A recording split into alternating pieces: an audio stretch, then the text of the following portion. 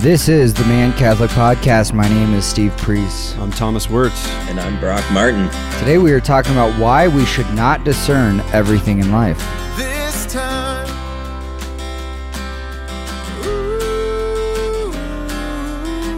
To kick us off today, we have a story about Blessed Stanley Rother. Blessed Stanley Rother. Amazing story that is relatively new to probably many of us, as he was just beatified a few years ago. He was a farm boy from Oklahoma, and as you guys can imagine, growing up a farm boy, you had a lot of physical activity every day, all day long. And from a small town, he decided not to continue on the farm, but that, hey, I want to be a priest, and went off to the seminary. And while he was there, he struggled academically, especially with Latin. And there's a few times when he actually failed Latin exams.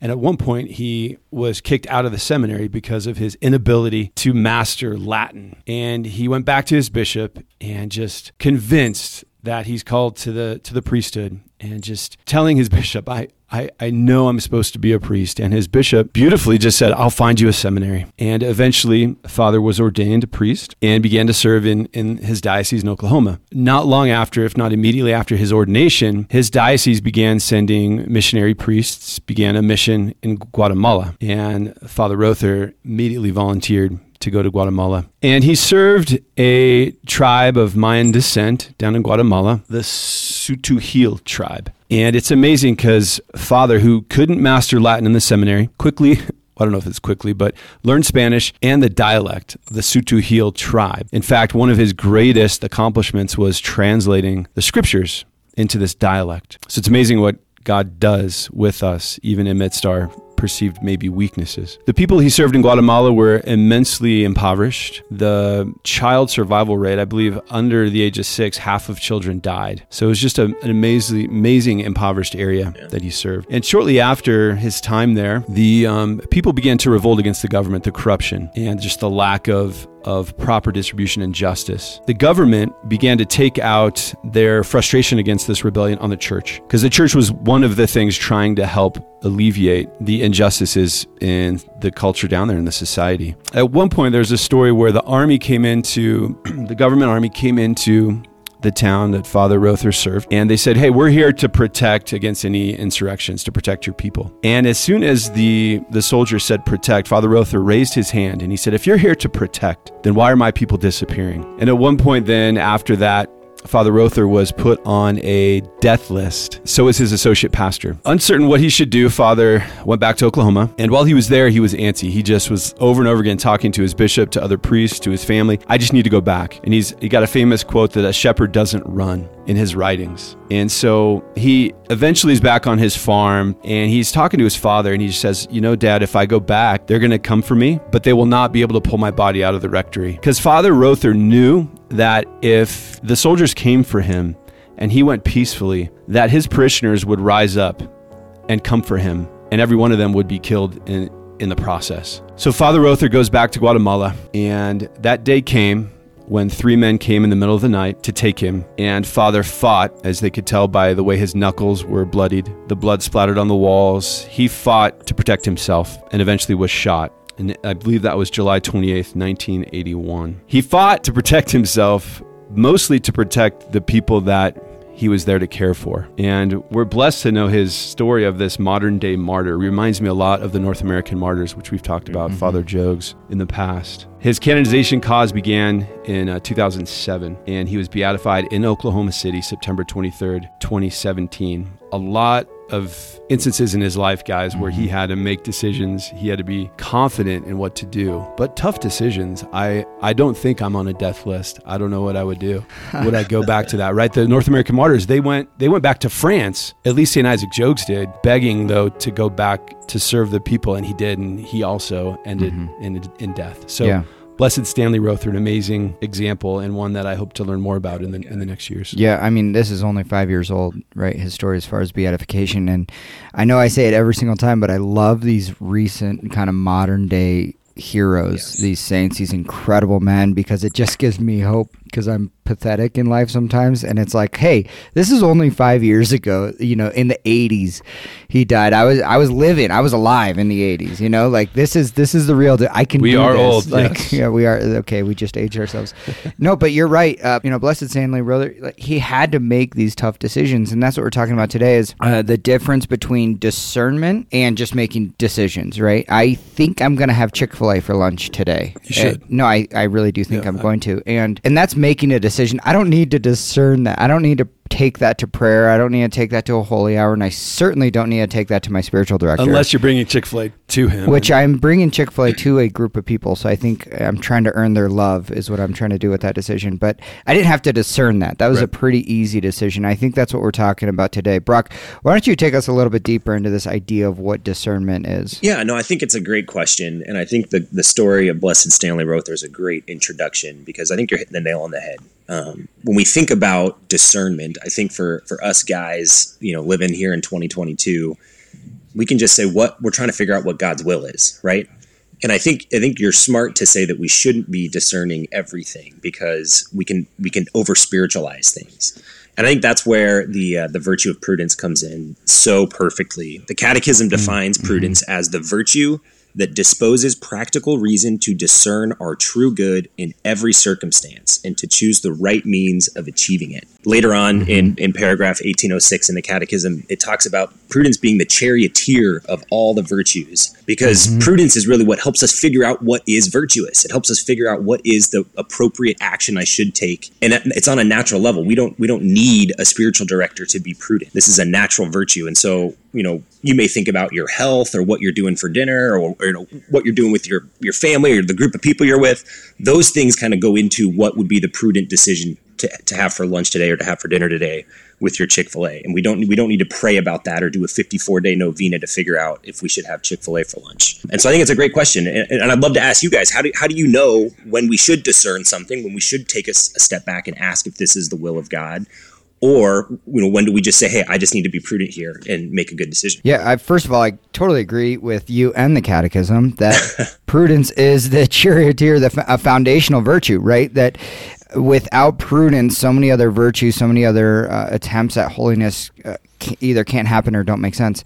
And I quickly looked up a meaning of prudence here, marked by wisdom, shrewd in the management of practical affairs, cautious, discreet. It goes on thrifty, frugal, which I think it starts to get watered down there. But prudence is the opportunity to consider a option with sincere thoughtfulness and strategic decision making through the lens of what the Lord desires for our lives. Yep, and I think prudence unfortunately has a bad rap, right? The prudence, all that stuff. But part of it is there's steps to prudence for an action to be prudent. And one of it is you got to gather your options, you got to gather information, and then you have to seek counsel. You actually have to seek out people that have wisdom, that have experience, and talk to them and figure out what should I do with this? And then eventually you have to act. If you don't act, then you actually don't have a prudent action, right? You're not living the virtue.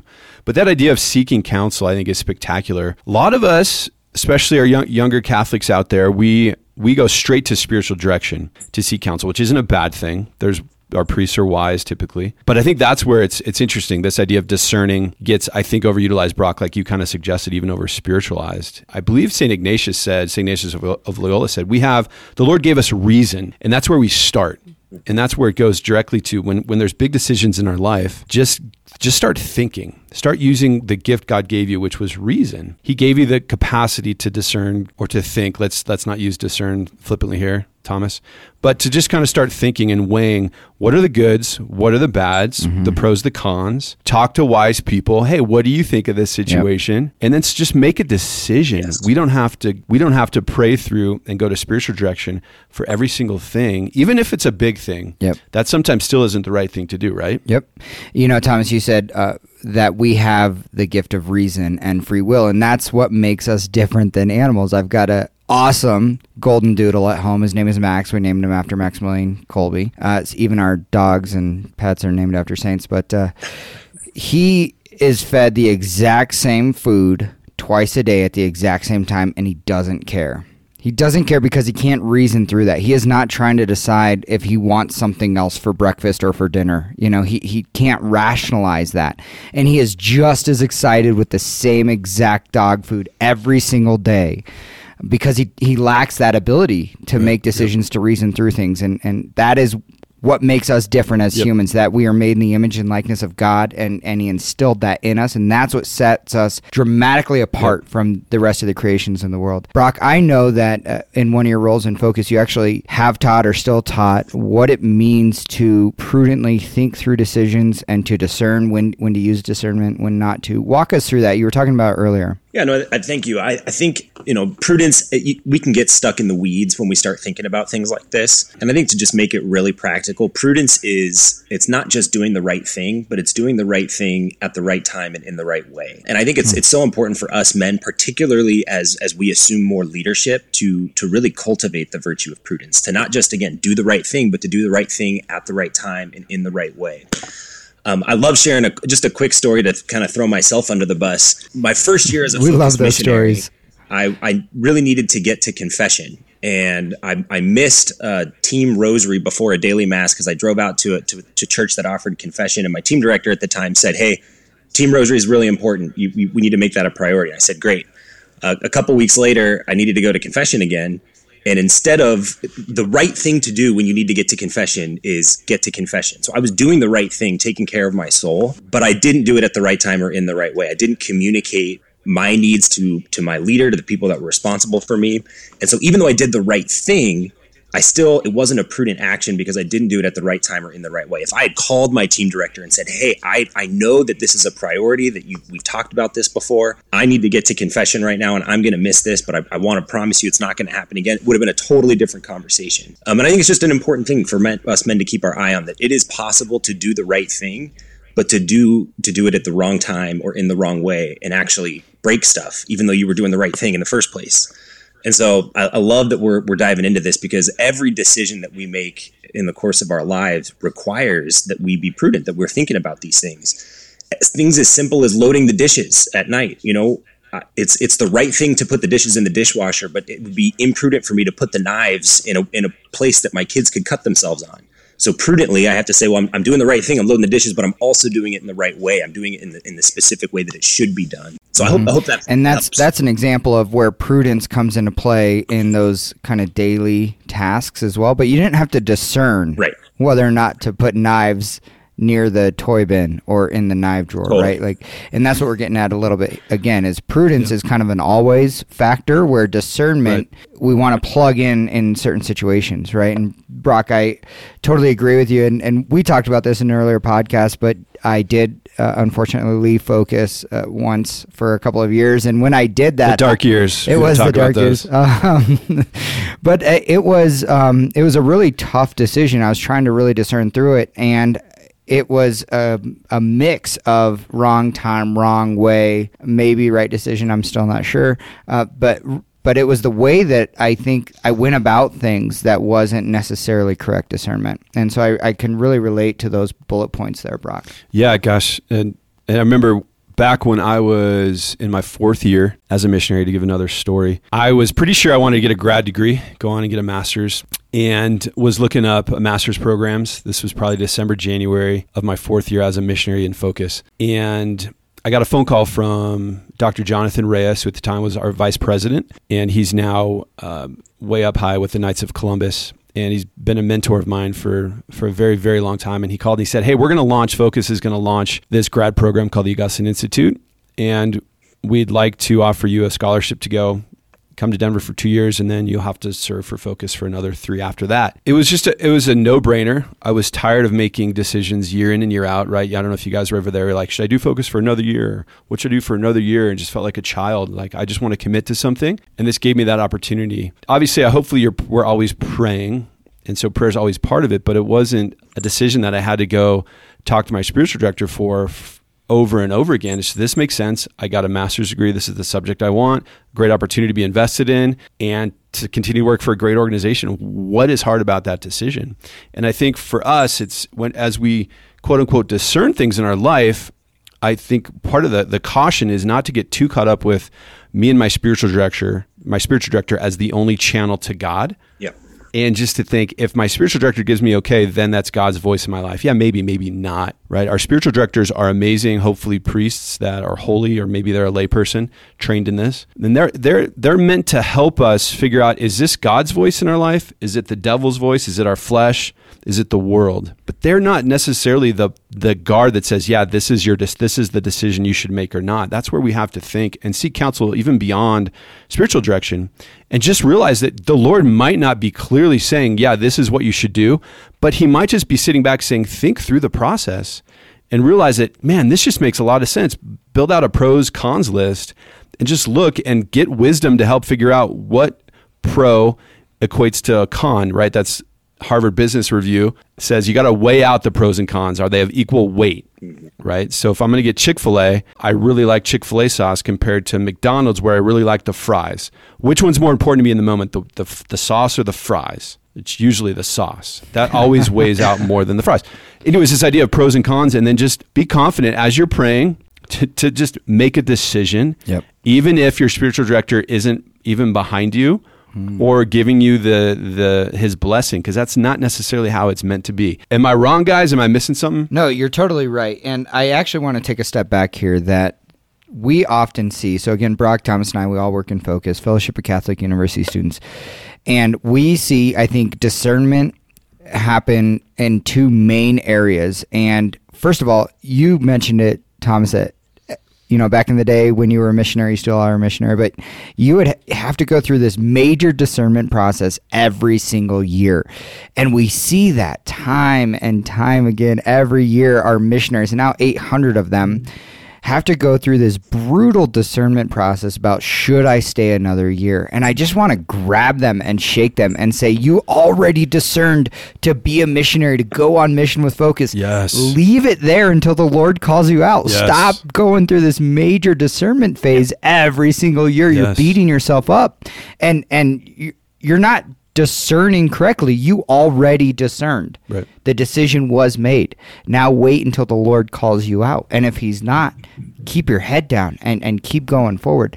I think that's one. The second time we see this is the students who are involved with Focus, or even those not involved with Focus, but they want to consider applying for Focus and joining Focus as a full-time campus ministry missionary. And they get over spiritualized, where they think, I need a sign, I need to ask, I need to do a Therese novena, and I need roses, or I need, my spiritual director's got to say, the right words in order for me to know this, or whatever it is. And it baffles me. And I was in recruitment back in the day, I think back in 2010, 2011. For Focus. And I always said, look, you don't have to make a decision until it's time to make a decision. Part of the discernment process is taking the small steps when possible. And so for now, you're not discerning whether or not to be a Focus missionary. You're just filling out the application. Yeah. Right now, you're just going to a recruitment weekend. Right now, you're just going to interview. Right now, so just do the next step of the process and don't over dramatize what discernment actually is in the process. So what would you say, maybe Brock or Steve? So I'm building off you real quick. That idea of, I just feel called to do X. Mm-hmm. You're like, okay, why do you feel called to do that? I just feel called. To me, why do you feel called to do that? If they don't have a clear answer, again, using reason and rational thought. Yep. I flinch at that. Yep. Should I? I don't know. Brock. No, and I love what Steve just said about how discernment, it necessitates that we are taking steps. God is the God of the universe. He's all powerful, but he still can't steer a parked car. We got to go do something, and then that's how we actually can evaluate if God is blessing. And I think you can just think through this. I'm going to take this step and fill out this application. Okay, now that I've taken that small step, am I at peace? Do I sense that I'm growing in faith, hope, and charity? Am I excited about these things? Do I feel like the Lord is blessing that? Great. Those are all, God is affirming the step that you took. Take the next step. And if you are not feeling peace, or it's causing anxiety, or then you got to evaluate, is that biological? Is that coming from other circumstances? Or is this the Lord actually saying, no, this is not something I want you to do? But I do think having that practical confidence that I am going to make a decision, and then I'm going to evaluate, is the Lord blessing this? Is he pouring out grace? Can I sense that I'm growing in faith, hope, and charity? If the answers to that are yes, then take the next step and go to the recruitment weekend. Or, we see this all the time in the dating world. guys are like, well, I'm discerning whether or not I should ask this girl out. That's a misnomer. You're not discerning anything. Go ask her out. And then that's when the discernment starts. You can actually evaluate, hey, is this relationship helping me grow into the man I'm called to be? And so I think that is probably one of the biggest areas that we as modern men screw up discernment and screw up prudence is we just don't act. We sit and we think and we just get caught in this cycle of, well, what does God want me to do? I need a sign like you were mentioning. And no, actually, God wants you to take a step, start moving the car, and then that's how he's going to start steering. And then let him guide you. We used to talk a lot about the internal call versus the external call as well. And the internal call is this kind of the language we've been saying is, I feel called to do this. Well, the external call could be, say, focus, saying, hey, we don't think this is the right fit for you. Then part of the discernment process would say, you're not called to be a focused missionary. If focus is not feeling it for whatever reason, it doesn't add up. It doesn't make sense. And so there are two parts to discernment. If you feel like you're called to marry some girl and she's like, dude, leave me alone, which my wife did tell me a couple times when we were in the dating process. She still does too, right? Yeah. Well, so this is a terrible example because I had to fight through that.